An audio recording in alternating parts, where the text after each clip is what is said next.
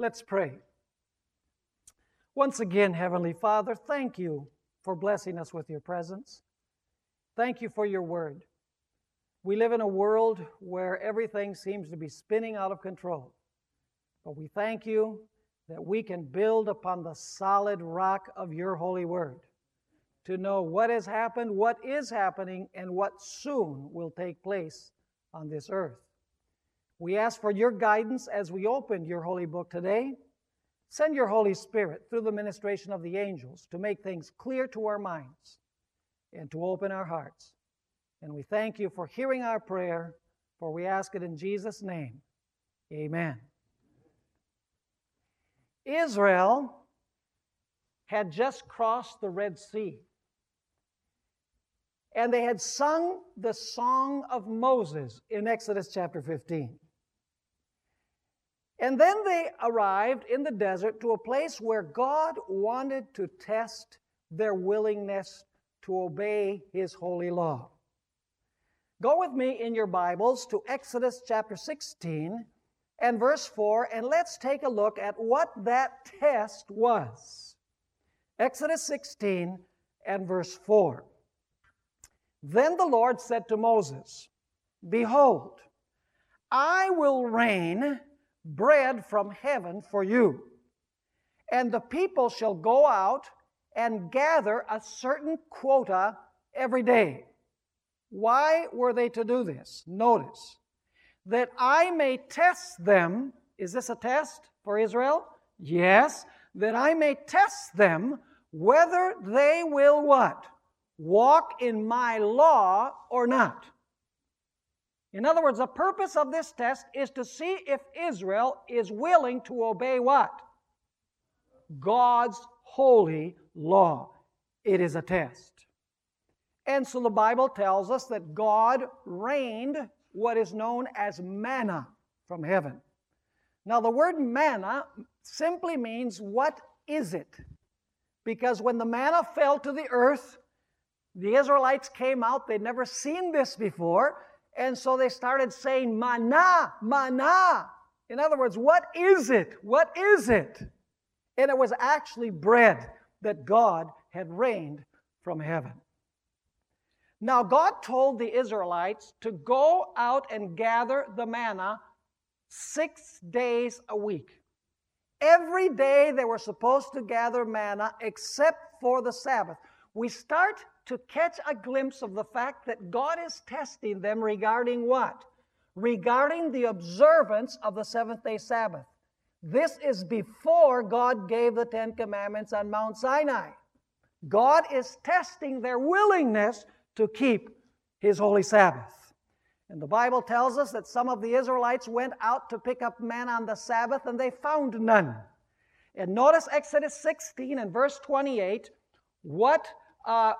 the words that we find where God is speaking to the Israelites that have gone out to look for manna and they have found none. Here God says, "How long do you refuse to keep my what? My commandments and my laws." Interesting. God had not yet revealed His commandments or His laws. That comes in Exodus 20. So it must be that the Sabbath existed before God gave it at Mount Sinai. Are you understanding what I'm saying? Because God says, "How long do you refuse to keep my commandments and my laws?" And this particular commandment had to do with not picking up manna when? On the Sabbath. It was a command, in other words, to observe God's holy Sabbath. Now it becomes obvious that God wanted to teach a profound lesson through the manna. And we know this because after God gave manna to Israel, He commanded the Israelites to take some of the manna and put it in a golden pot and place it inside the Ark of the Covenant. This must have been very, very important because there are only 3 things that were in the Ark of the Covenant we're going to notice. There was, first of all, the tables of the law, the 10 Commandments. Secondly, Aaron's rod that budded. And in the third place, a golden pot of manna. Let's read about that pot of manna.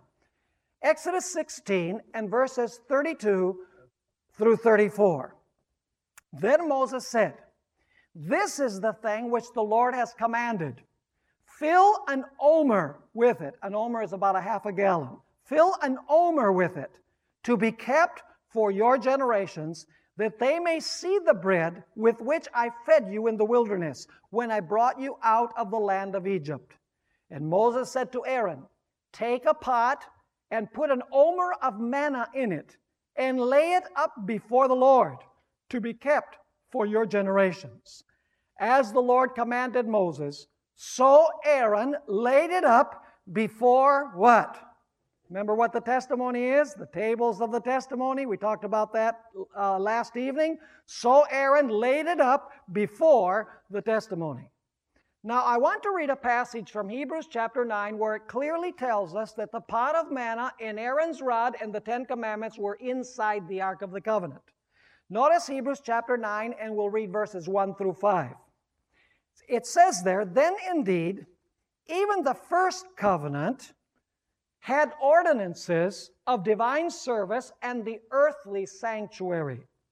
For a tabernacle was prepared, the first part in which was the lampstand, the table, and the showbread, which is called the sanctuary. Which apartment is that? That is the holy place.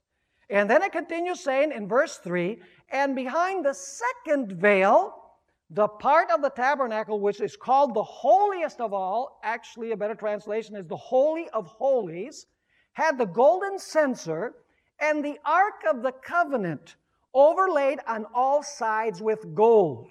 And now notice what was in the Ark of the Covenant.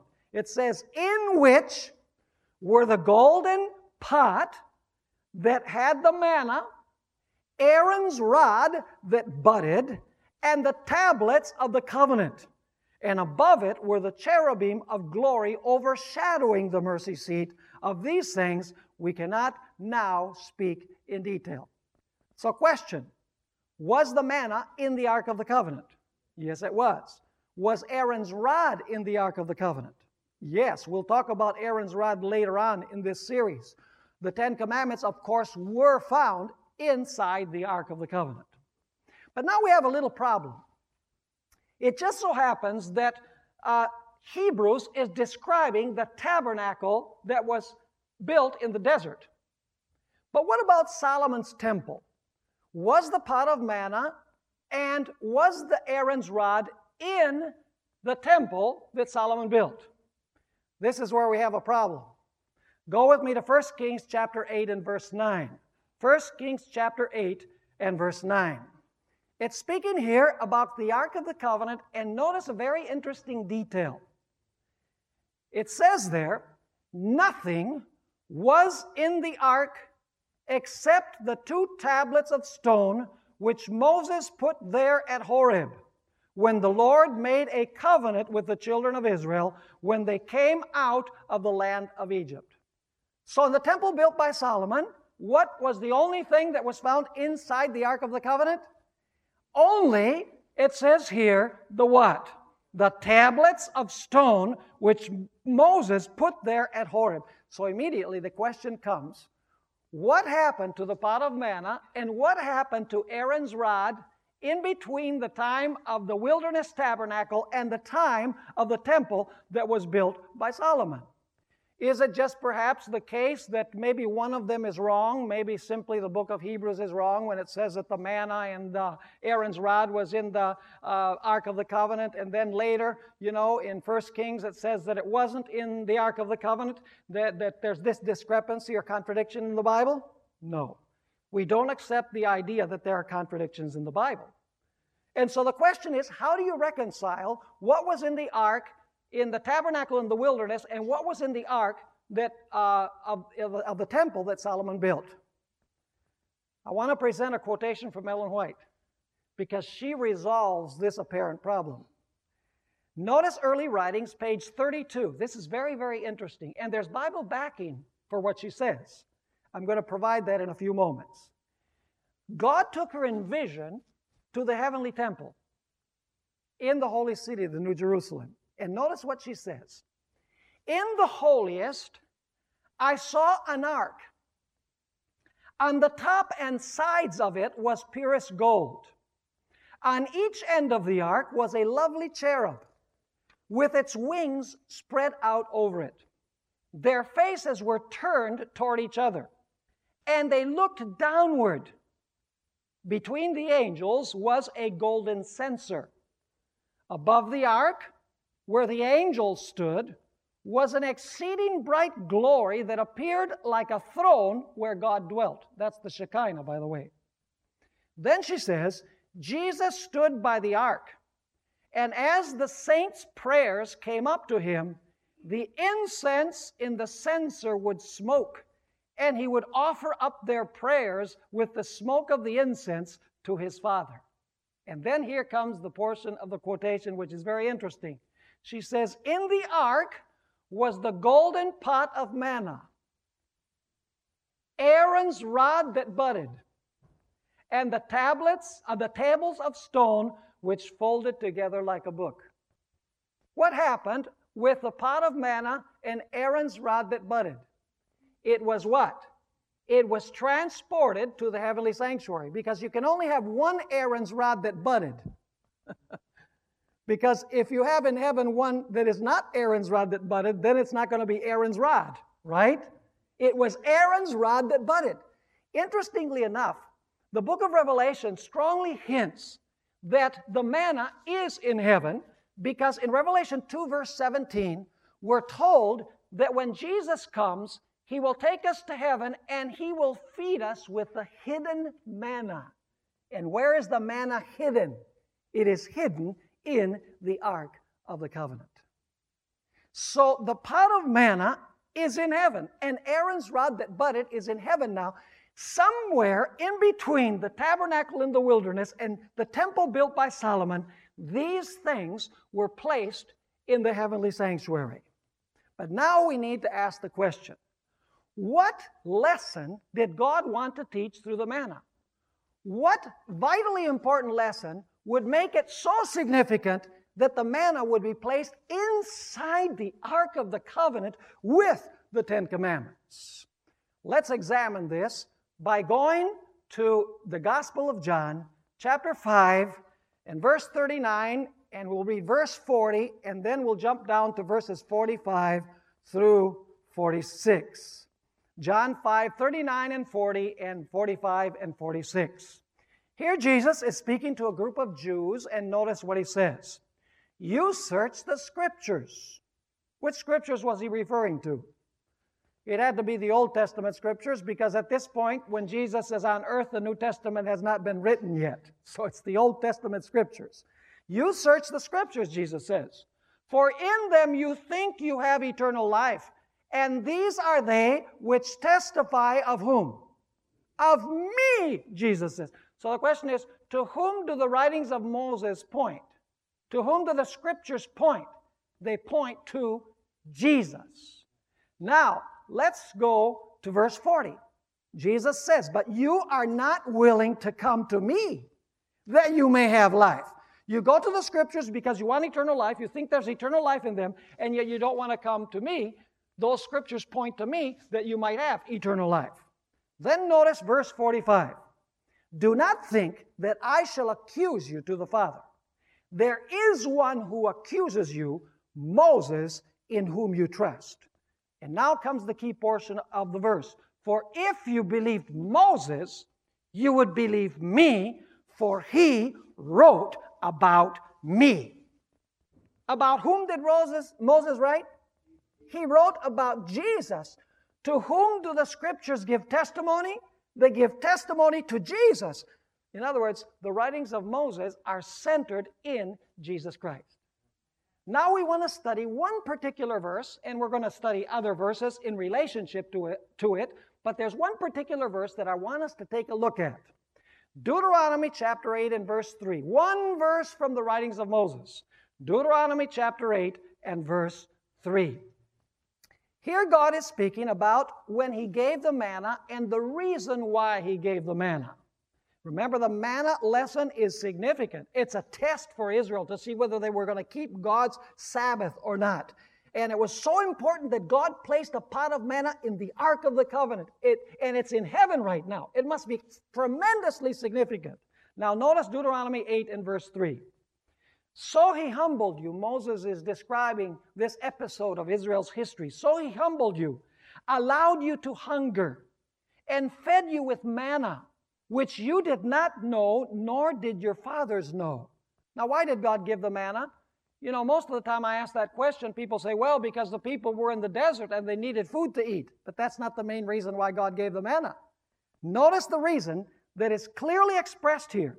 So he humbled you, allowed you to hunger, and fed you with manna, which you did not know, nor did your fathers know, that, here comes the reason, that he might make you know that man shall not live by bread alone, but man lives by every word that proceeds from the mouth of the Lord. What did the manna represent? The manna represented the Word of God. Because he said, man will not live by bread alone, but by every word that proceeds out of the mouth of God. In other words, the manna represented God's Word. The Bible makes it clear that the manna was more than physical food. Go with me to 1 Corinthians chapter 10, and let's read verses 1 to 4, where the Apostle Paul is reminiscing about some of the experiences of Israel's history. 1 Corinthians chapter 10 and verses 1 to 4. The manna was not primarily physical food, although it did provide physical nourishment. But that's not the main reason why God gave the manna. He gave it to show Israel that man lives by every word that proceeds out of the mouth of God. Now let's notice 1 Corinthians 10, verse 1. Moreover, brethren, I do not want you to be unaware that all our fathers were under the cloud, all passed through the sea, all were baptized into Moses in the cloud and in the sea. And now listen up. All ate the same spiritual food, and all drank the same spiritual drink. That's the water that came from the rock. And notice, for they drank of that spiritual rock that followed them, and that rock was Christ. Was the manna symbolic? Did it have a spiritual lesson? Yes. Was the water that came from the rock symbolic? Did it represent something beyond literal H2O? Absolutely. Was the literal rock a symbol of a much more profound spiritual truth? Absolutely. So we know that the manna represents the Word of God and it's spiritual food. But the question is, who is the Word of God? Go with me to John chapter 1, verse 1. And then we'll go down to verse 14. John chapter 1, verse 1, and then we'll go down to verse 14. In the beginning was the Word, and the Word was with God, and the Word was God. And then it says in verse 14, the first part of the verse, and the Word became flesh and dwelt among us. Who is the Word? The Word is Jesus Christ. So what did the manna represent? The manna represented Jesus. Let me prove it to you with a clear text from the Gospel of John. John 6, verses 48 through 50. John 6, 48 through 50. Spiritually speaking, the manna represented Jesus Christ because Jesus Christ is the Word of God. He's the speech of God the Father. He reveals God the Father. He teaches what the God the Father told him to say. Notice John 6, 48 through 50. Here Jesus is speaking, and he says, I am the bread of life. Your fathers ate the manna in the wilderness and are dead. This is the bread which comes down from heaven, that one may eat of it and not die. So what did the manna represent? The manna represented the Word of God, and the Word of God is whom? The Word of God is Jesus. But let's become a little bit more specific. Not only did the manna represent Jesus generally, but there was something specific about Jesus that was represented by the manna. Some aspect of Jesus that was represented by the manna. Let's go to John 6, verse 51, the very next verse. Jesus says here, I am the living bread which came down from heaven. If anyone eats of this bread, he will live forever. And now listen carefully. And the bread that I shall give is my flesh, which I shall give for the life of the world. What does the manna specifically represent about Jesus? It represents His what? It represents His flesh. Did you catch that point? So, the manna represents the Word of God. The Word of God represents Jesus. But specifically, what does the manna represent concerning Jesus? It represents His what? His flesh. Don't forget that. That's key for everything that we're going to study. The manna represented His flesh. Now let's go to Exodus 16 and verses 19 and 20. See, we have to go back to the Old Testament, to the manna episode, because Jesus is speaking about the manna. So what better place to discover what He wants to teach than by going back to the manna episode in the Old Testament. Notice Exodus 16, verses 19 and 20. How many days was the manna supposed to be picked up? It was supposed to be picked up 6 days, which was the only day in which the manna was not to be picked up. It was not to be picked up on the Sabbath. Now, what happened if somebody picked up manna on Wednesday and saved it for Thursday? Or any other day other than the Sabbath? Let's read about it. Exodus 16, 19, and 20. And Moses said, "Let no one leave any of it till morning." Notwithstanding, they did not heed Moses. In other words, they didn't pay any attention to Moses. But some of them left part of it until morning. And now two things happened with the manna, which represents what? The flesh of Jesus. Don't forget that. Two things happened with the manna that was picked up on not Friday for Sabbath, but some other day, which is not identified here. And so it says, it bred what? It bred worms and stank. Was this ordinary bread? If you go to the grocery store and you buy a loaf of bread, and you don't open it today, you open it tomorrow. When you open the package, tomorrow it has worms, right? And stinks. No. Well, let's suppose that you leave it in the package for a week, and you don't open the package till a week from now. When you open the package, it's, whoo, this stinks, and it's full of worms. No. Absolutely not. Let me ask you, what is it that breeds worms and stinks? It is dead what? Dead, decomposing flesh. Am I right? Absolutely. But now notice what happened when the manna was picked up on Friday for Sabbath. Exodus 16 and verses 23 and 24. And what does the manna represent? The flesh of Jesus. Very well. Exodus 16, 23 and 24. Then he said to them, "This is what the Lord has said. Tomorrow is a Sabbath rest, a holy Sabbath to the Lord." Notice, not the Sabbath of the Jews, a holy Sabbath to the Lord. "Bake what you will bake today," that is on Friday, "and boil what you will boil, and lay up for yourselves all that remains to be kept until morning." So they laid it up till morning, as Moses commanded. And now notice, very interesting, it says, "And it did not" what?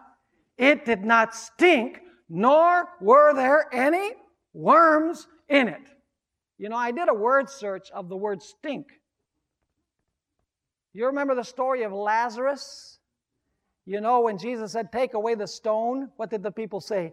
"Lord, he stinketh," to use good old King James language. "He stinketh, Lord." It's a corpse that stinks, right? And it's a corpse that breeds worms. And so when the manna was picked up on Friday and saved for the Sabbath, it was as fresh on Sabbath as it had been on Friday. Now, what was God trying to teach? We need to go to the Gospels to understand the interpretation of what God was trying to teach. Let's take a look at the last three declarations of Jesus on the cross. Matthew 27, verse 46, has the fifth declaration of Jesus Christ on the cross before His death. Matthew 27, verse 46. And listen carefully to what it says. It says, and about the 9th hour. Was it the 9th hour yet? No, it was about the 9th hour. Jesus cried out with a loud voice, saying, Eli, Eli, lama sabachthani. That is, my God, why have you forsaken me? So that's the 5th declaration on the cross. Now let's go to number 6. John 19 and verse 30. John 19 and verse 30.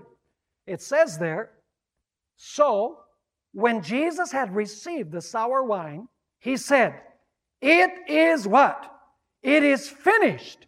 And bowing his head, he gave up his spirit. But you know, Matthew and John don't give the whole story because there was a declaration that was given before this one. It's just not recorded in the Gospel of John. You say, what declaration is that? Go with me to Luke 23, verse 46. This was the last declaration of Jesus on the cross after he said, it is finished. Notice Luke 23 and verse 46. And when Jesus had cried out with a loud voice, he said, Father, into your hands I commend my spirit. Having said this, he what? He breathed his last. So when Jesus said, my God, why hast thou forsaken me? It was about the 9th hour. Probably shortly after that, he said, it is finished. And then exactly at the 9th hour, he said, Father, into your hands I commend my spirit. And you say, how do you know that it was exactly at the 9th hour? Do you know what time the 9th hour is? It's 3 o'clock in the afternoon. See, you say, well, you know, the 9th hour, that's 3 o'clock. How can it be 3 o'clock? Well, because the Jews, they reckoned hour number 1 at 6 o'clock in the morning. And hour number 12 was at sunset. And so hour number 9 was at 3 o'clock in the afternoon. I want you to notice Exodus chapter 12 and verse 6. I'm going to show you when Jesus died exactly and specifically. Exodus 12 and verse 6. It's speaking about the death of the Passover lamb. You remember we talked about the death of the Passover lamb? When was it supposed to be sacrificed? On the 14th day of Nisan, right? The month of Nisan, first month of the religious year of the Jews. And at what time was it sacrificed? It was sacrificed, notice Exodus chapter 12 and verse 6, it gives us the hour. Now you shall keep it until the 14th day of the same month. That's the month of Nisan. Then the whole assembly of the congregation of Israel shall kill it, when? At twilight. Now that's not a good translation. Other versions say at evening. But literally in the Hebrew language in which this verse was written, it says between the 2 evenings. In other words, it doesn't say twilight, it doesn't say evening, it says literally between the 2 evenings. And you say, what is this between the 2 evenings thing? Well, let me explain it.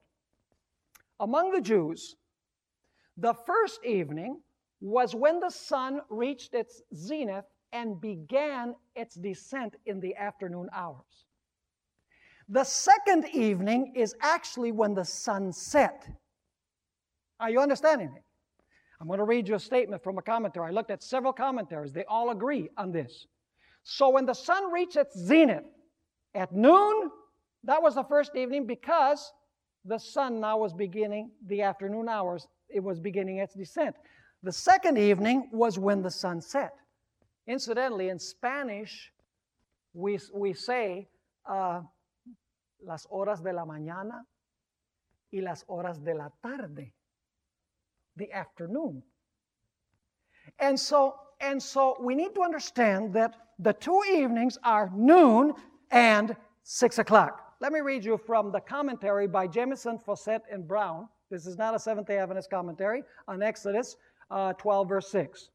Between the 2 evenings is a phrase denoting the part of the day between the declining and the setting sun, or between noon and sunset. So what time did Jesus die? He died at the 9th hour, which is exactly between when? The 6th hour, which would be noon, and the 12th hour, which would be sunset. Jesus died at the 9th hour, exactly at 3 o'clock in the afternoon. Are you following me or not? Very, very important.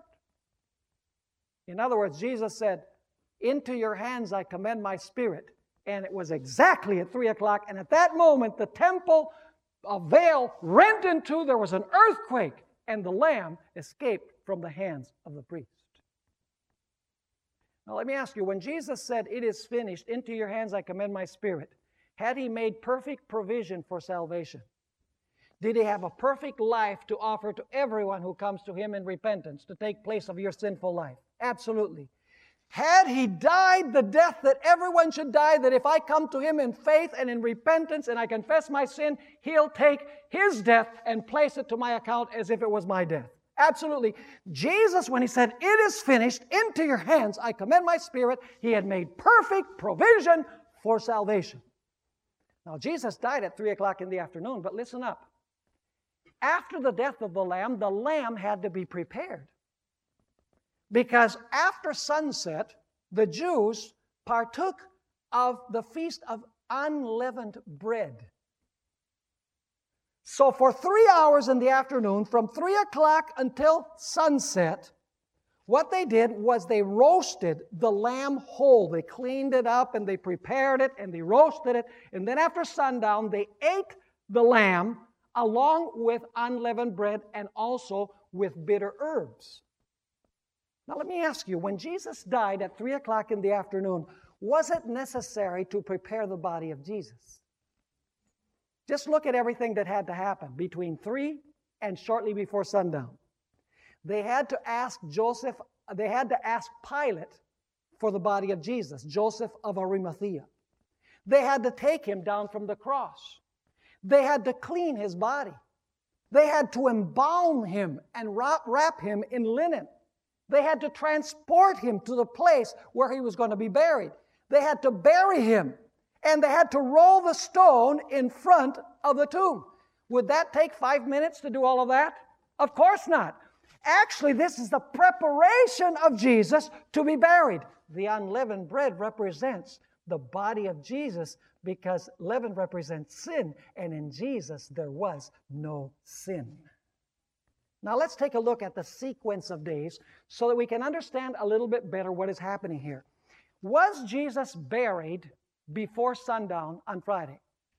Yes, you remember that they felt an urgency. They said, we have to hurry. We've got to get him off of the cross because he has to be buried before sundown. And so Jesus, right before sundown, he was placed in the tomb. Now let's look at the biblical sequence of days. Go with me to Luke chapter 23 and verse 54, and we'll read through verse 56. Luke 23, verses 54 through 56. I want you to see the sequence. It's speaking about the day of his death, first of all. That day was the preparation. And the Sabbath drew near. Was the Sabbath there yet? No. The Sabbath was what? Was near when Jesus died. Verse 55. And the women who had come with him from Galilee followed after. And they observed the tomb and how his body was laid. So his body is laid in the tomb. What day? Friday, which is which day of the week? Day number 6. Very well. And then notice verse 56. Then they returned and prepared spices and fragrant oils, and they rested on the Sabbath according to the commandment. Which commandment? The 4th commandment of God's holy law. They rested the Sabbath according to the commandment. Now let me ask you this. How do you think the rest of the women was? Was it a joyful rest? Was it a happy and just bubbling rest? Absolutely not. It was not really rest. It was restlessness. They were filled with grief and with sorrow. That Sabbath must have been a miserable Sabbath to them. If they had understood what the manna represented, would it have been very, very different? They would have said, our master is resting in the tomb from his works of redemption. And we need to rest with Him in what He has done. And tomorrow He's going to resurrect. What would that Sabbath have been like if they had believed what Jesus said, that He was going to go to Jerusalem and He was going to be killed and He was going to resurrect the third day? What would that Sabbath have been like? They would have understood that Jesus was resting in the tomb from His works of redemption, like He rested on the seventh day from His works of creation. And they would have said, our Master has accomplished salvation for us. How wonderful He is. They would have enjoyed the Sabbath of rest, but they did not understand. They came to understand later. Allow me to read you a statement from Ellen White. This is found in an article that she wrote titled "The Man of Sorrows," February 24, 1898. Listen how she connects creation and redemption. She says, the Father and the Son rested after their work of creation. And then she quotes Scripture. Thus the heavens and the earth were finished, and all the host of them. And on the seventh day, God ended His work which He had made, and God blessed the seventh day and sanctified it, because that in it He had rested. And then she comments, the death of Christ was designed to be at the very time in which it took place. It was in God's plan that the work which Christ had engaged to do should be completed on a Friday. What was God's plan? That the work of Christ should be what? Completed on a Friday. And now listen carefully. And that on the Sabbath, He should rest in the tomb, even as the Father and the Son had rested after completing their creative work. The hour of Christ's apparent defeat was the hour of His victory. The great plan devised before the foundations of the earth were laid, was successfully carried out. So what was Jesus doing while the women rested? Jesus was also what? Resting. On which day of the week? The seventh day. Which day did Jesus rest after He accomplished His work of creation? The seventh day. You see, Jesus is the creator according to the Bible. John 1 and verse 3 says, all things were made through Him, and without Him was not anything made that was made. Jesus is the creator of Genesis. And after He finished His work of creation, He rested. And after He finished His work of redemption, He rested on the seventh-day Sabbath. And then which day did Jesus resurrect? The Bible says He resurrected on the first day of the week, which would be our Sunday. Do you have the sequence of days clear?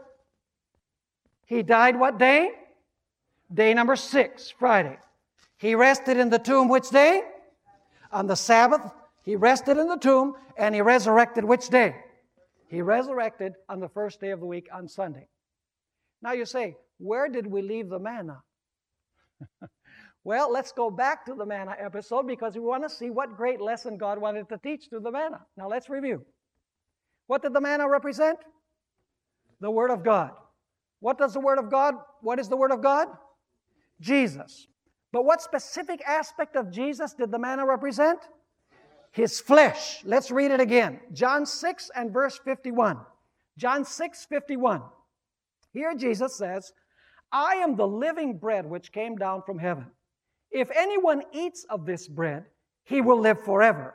And the bread that I shall give is my flesh, which I shall give for the life of the world. Now, as Jesus rested in the tomb, He was the living manna, right? The manna represented His what? His flesh. The flesh of Jesus rests in the tomb. Now, here's my question. What would have happened with a normal body that was buried on Friday? It would begin the process of what? Of decomposing. And eventually it would breed worms, and it would what? And it would stink. Did that happen with the body of Jesus? What is it that happened with the manna when it was picked up on Friday for Sabbath? It was just as fresh on Sabbath as it had been on Friday.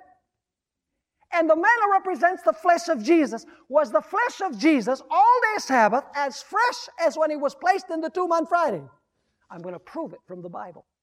God is teaching here the observance of the Sabbath in honor of redemption. Notice what we find in Acts chapter 2 and verses 25 through 27. Acts chapter 2 and actually let's go first of all to the Messianic prophecy, and then we'll go to Acts 2. The prophecy that is found in Acts 2 is in Psalm 16, verses 8 through 10. I want to read the prophecy first. It says here in Psalm 16 and verses 8 through 10, I have set the Lord always before me. Because He is at my right hand, I will not be shaken. And I'm reading from the NIV because it's a better translation. Therefore my heart is glad and my tongue rejoices. Here Jesus is speaking prophetically 1,000 years before He is actually born. He's telling His experience, what is going to happen. Now notice what He says. I have set the Lord always before me. Because He is at my right hand, I will not be shaken. Therefore my heart is glad and my tongue rejoices. My body, actually that is not a good translation. There's a word for body in Greek. It's the word soma. This is the same word flesh that is used in John 6 and verse 51. It's the word sarx. The NIV mistranslates that word. So really it is, therefore my heart is glad and my tongue rejoices. My flesh also will rest secure. What does Jesus say about His flesh? His flesh will what? His flesh will rest secure. Where is it going to rest? In the tomb. You say, how do we know that? Well, let's read the next verse. Because you will not abandon me to what? To the grave. Nor will you let your Holy One see what? See decay. To whom did Psalm 16 point? It pointed to the flesh of Jesus Christ. Did the body of Jesus Christ decompose in the grave? It did not, because Jesus was the living manna. Are you following me? Now, let's go to Acts chapter 2, verses 29 to 33. And once again, I'm reading in the NIV. Here Peter is preaching on the day of Pentecost. And he's going to explain Psalm 16, verses 8 through 10. Because you might say, well, how do you know that Psalm 16 is talking about Jesus? Well, Peter says so, inspired by God's Holy Spirit. Notice Acts 2, and let's begin reading at verse 29, and we'll go through verse 33. Peter says here, brothers, I can tell you confidently that the patriarch David died and was buried, and his tomb is here to this day. In other words, this psalm was not talking about David because his tomb is here and he's dead. Notice verse 30. But he was a prophet. David was a prophet. And knew that God had promised on oath that He would place one of his descendants on his throne. Seeing what was ahead, he spoke of what? Of the resurrection of the Christ. That He was not abandoned to the grave, nor did His body, once again it should be the word flesh, nor did His flesh see what? Decay. God has raised this Jesus to life, and we are all witnesses of the fact. Exalted to the right hand of God, He has received from the Father the promised Holy Spirit and has poured out what you now see and hear.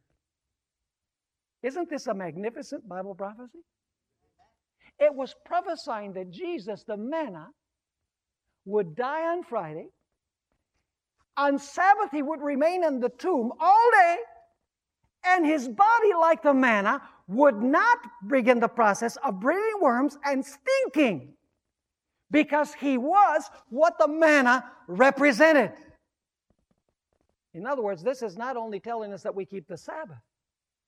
It's telling us that Jesus kept the Sabbath by resting in the tomb on the Sabbath. And those who were outside also should have been resting, understanding fully what Jesus was doing. He should have been resting inside while they rested outside, understanding what Jesus had accomplished. Now we need to ask the question, why did Jesus resurrect on Sunday? You know, Christians today, they say Jesus resurrected on Sunday because He wanted Christians to know that Sunday is holy. And that we're supposed to go to church on Sunday. And we're supposed to honor Jesus by celebrating the day of the resurrection. You know, even Pope John Paul II, in his pastoral letter, Dies Domini, he tried to impress people by the number of things that Jesus did on Sunday. Let me give you a list of them. He resurrected on Sunday. He appeared to 2 of his followers on the road to Emmaus on Sunday.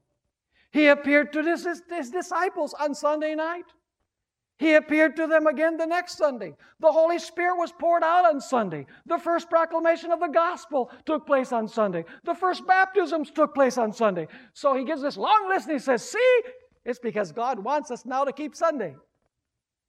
But in the light that what we've studied, we now notice that Jesus resurrected on Sunday not because Sunday is important, but because the day before Sunday is important. You see, Jesus had to rest in the tomb, which day? The Sabbath. So which day would he resurrect? Duh. Sorry for the expression. But if he has to fulfill the manna episode and he has to rest in the tomb on the Sabbath day, according to the commandment, well, which day would you expect him to resurrect? On Sunday. But it's not because Sunday is holy, but because Sabbath is holy. Are you with me? And isn't it interesting that during Holy Week, Christians, they love to talk about Palm Sunday and Ash Wednesday, Holy Thursday, Good Friday, Resurrection Sunday. Who says anything about the Sabbath? Nothing. Because the devil has made it his utmost objective to obliterate the Sabbath. Because the Sabbath points to Jesus as our Creator and as our Redeemer. And when we rest on the Sabbath, we're resting because He made us, and we're resting because He redeemed us from sin. You know, Christians sometimes present objectionable arguments. They use psychological arguments. They say, I keep Sunday because Sunday was a happy day. See, the disciples were sad on Sabbath, but they were happy on Sunday. And Christians who don't study their Bibles, they swallow it hook, line, sinker, fisherman's pole, fisherman and boat. They swallow everything, and they believe it because they don't study the Bible for themselves. Let me ask you, should Sabbath have been a sad day? Had Jesus warned the disciples that He was going to go to Jerusalem, He was going to die, and He was going to resurrect on the third day? Of course. Was it the intention of Jesus that the Sabbath be a joyful day of expectation? Absolutely. Furthermore, and this is even more devastating, Sunday night, the day of the resurrection, the disciples didn't even believe that Jesus had resurrected. You can see that in the Gospels. So how could they be happy all day Sunday if they didn't even believe He had resurrected? You see, the argument falls on its face. But people who don't study their Bibles and listen to what their preachers say, they say, this sounds wonderful. We're supposed to keep Sunday because Jesus said we're supposed to keep Sunday. But it is not so. Now, do you know that the Sabbath not only points backwards to creation? It not only points to Jesus, our Redeemer now, but the Sabbath also has a prophetic dimension. The Sabbath will be kept in the earth made new. In the future, when God creates again new heavens and new earth. Go with me to Isaiah 66, verses 22 and 23. Isaiah 66, 22 and 23. Here it makes it very clear that in the kingdom come, on the new earth, we will keep God's holy Sabbath in commemoration of the creation of the new heavens and the new earth. It says here, for as the new heavens, notice this, for as the new heavens and the new earth, which I will make, shall remain before me, says the Lord, so shall your descendants and your name remain. And it shall come to pass that from one new moon to another, now you don't be confused about that new moon thing. The new moon marked the beginning of the month. It's the word that is translated month in the Old Testament. So in Spanish, for example, it says de mes en mes, because the new moon marked the beginning of the month. And so really, what it's saying is, and it shall come to pass that from month to month, and from one Sunday to another, thank you, you're still with me, and from one what? One Sabbath to another, all the Jews shall come. No. Do you have flesh? You're not ghosts. It says, all flesh shall come to worship before me, says the Lord. What day will be kept in honor of the creation of the new heavens and the new earth? God's holy Sabbath. Now you say, why are we going to go from month to month?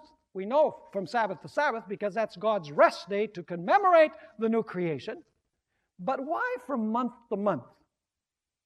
Revelation 22 verses 1 and 2 has the answer. Revelation 22 and verses 1 and 2. It says here John is speaking about what he saw in vision, and he showed me a pure river of water of life, clear as crystal, proceeding from the throne of God and of the Lamb. In the middle of its street, actually a better translation is the square, in the middle of its street. You know, people when they say, I'm going to walk the streets of gold. No, you're not. It doesn't say in the Bible streets of gold, it says street, which in the light of what we studied on the 70 weeks is really the town square. So anyway, it says, in the middle of its street, and on either side of the river was the tree of life. Notice, one tree. You say, how's that? On either side of the river, and it's one tree? Ellen White explains it beautifully. She says that there's one trunk on one side and one trunk on the other, and they meet in the middle over the river. So there's no contradiction. And so it says, was the tree of life, which bore 12 fruits. Now listen carefully. Each yielding its fruit every month. The leaves of the tree were for the healing of the nations. How frequently does the tree of life produce its fruit? Every month. Which means that we are going to go to partake of the tree of life every what? Every month. You read the messages to the churches. God says that He's going to give us to eat from the tree of life. So we're going to go to eat. But it produces its fruit every month. And so now we know why we're going to go monthly, and we also going to go what? We are also going to go weekly to commemorate the creation of the new heavens and of the new earth. But somebody says, Pastor, are you sure that we're going to go and worship before the Lord on Sabbath? Isn't it true that there's not going to be any sun or moon? So if there's no sun or moon, how can there be days? How can there be months? Well, the problem is people don't read the Bible carefully. Let's go to that text. Revelation 21, verse 23. Revelation 21 and verse 23. See, we got to read carefully. The Bible doesn't say that there's not going to be any sun or moon. Listen to what it says. The city, not the new earth, the city had no need of the sun or of the moon. Does it say that there's not going to be any sun or moon? No, it says that the city had no need of sun or moon to shine in it, for the glory of God illuminated it, and the Lamb is its light. Let me give you an illustration so you can understand. Supposing that at midday in July in Fresno, I'm walking down the street, and I have a flashlight in my hand, and the flashlight is on, and I'm shining the flashlight on the ground. Is the light shining? Of course it's shining. Somebody comes up to me and says, are you crazy? So what do you mean crazy? This flashlight has light, right? It says, where? I don't see it. Because you can't see it on the ground. Why? Because the glory of the sun is so bright that it is as if the flashlight sheds no light. In other words, the glory of God is going to be so bright that the sun and the moon will be eclipsed. Read Isaiah 24, verse 23, where it says that the sun and the moon are going to be ashamed before the glory of God. Now, allow me to mention one thing in closing. In the most holy place of the sanctuary, God put the Ark of the Covenant.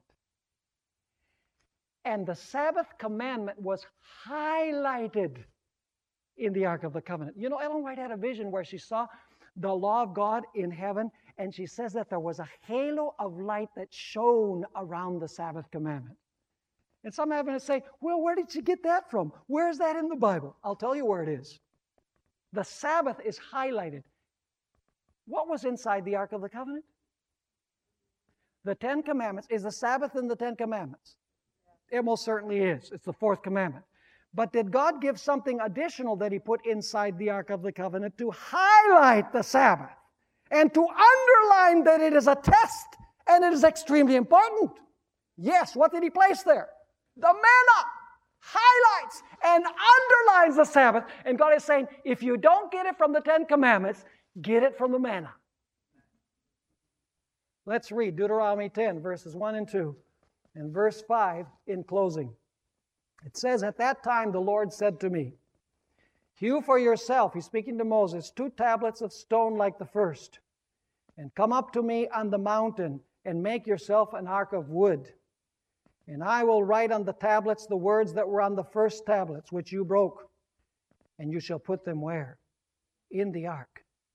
Then I turned and came down from the mountain and put the tablets in the ark, which I had made, and there they are, just as the Lord commanded me. Now listen to what I'm going to say. We're going to talk in our next lecture about what happened in 1844. There was a great disappointment in 1844.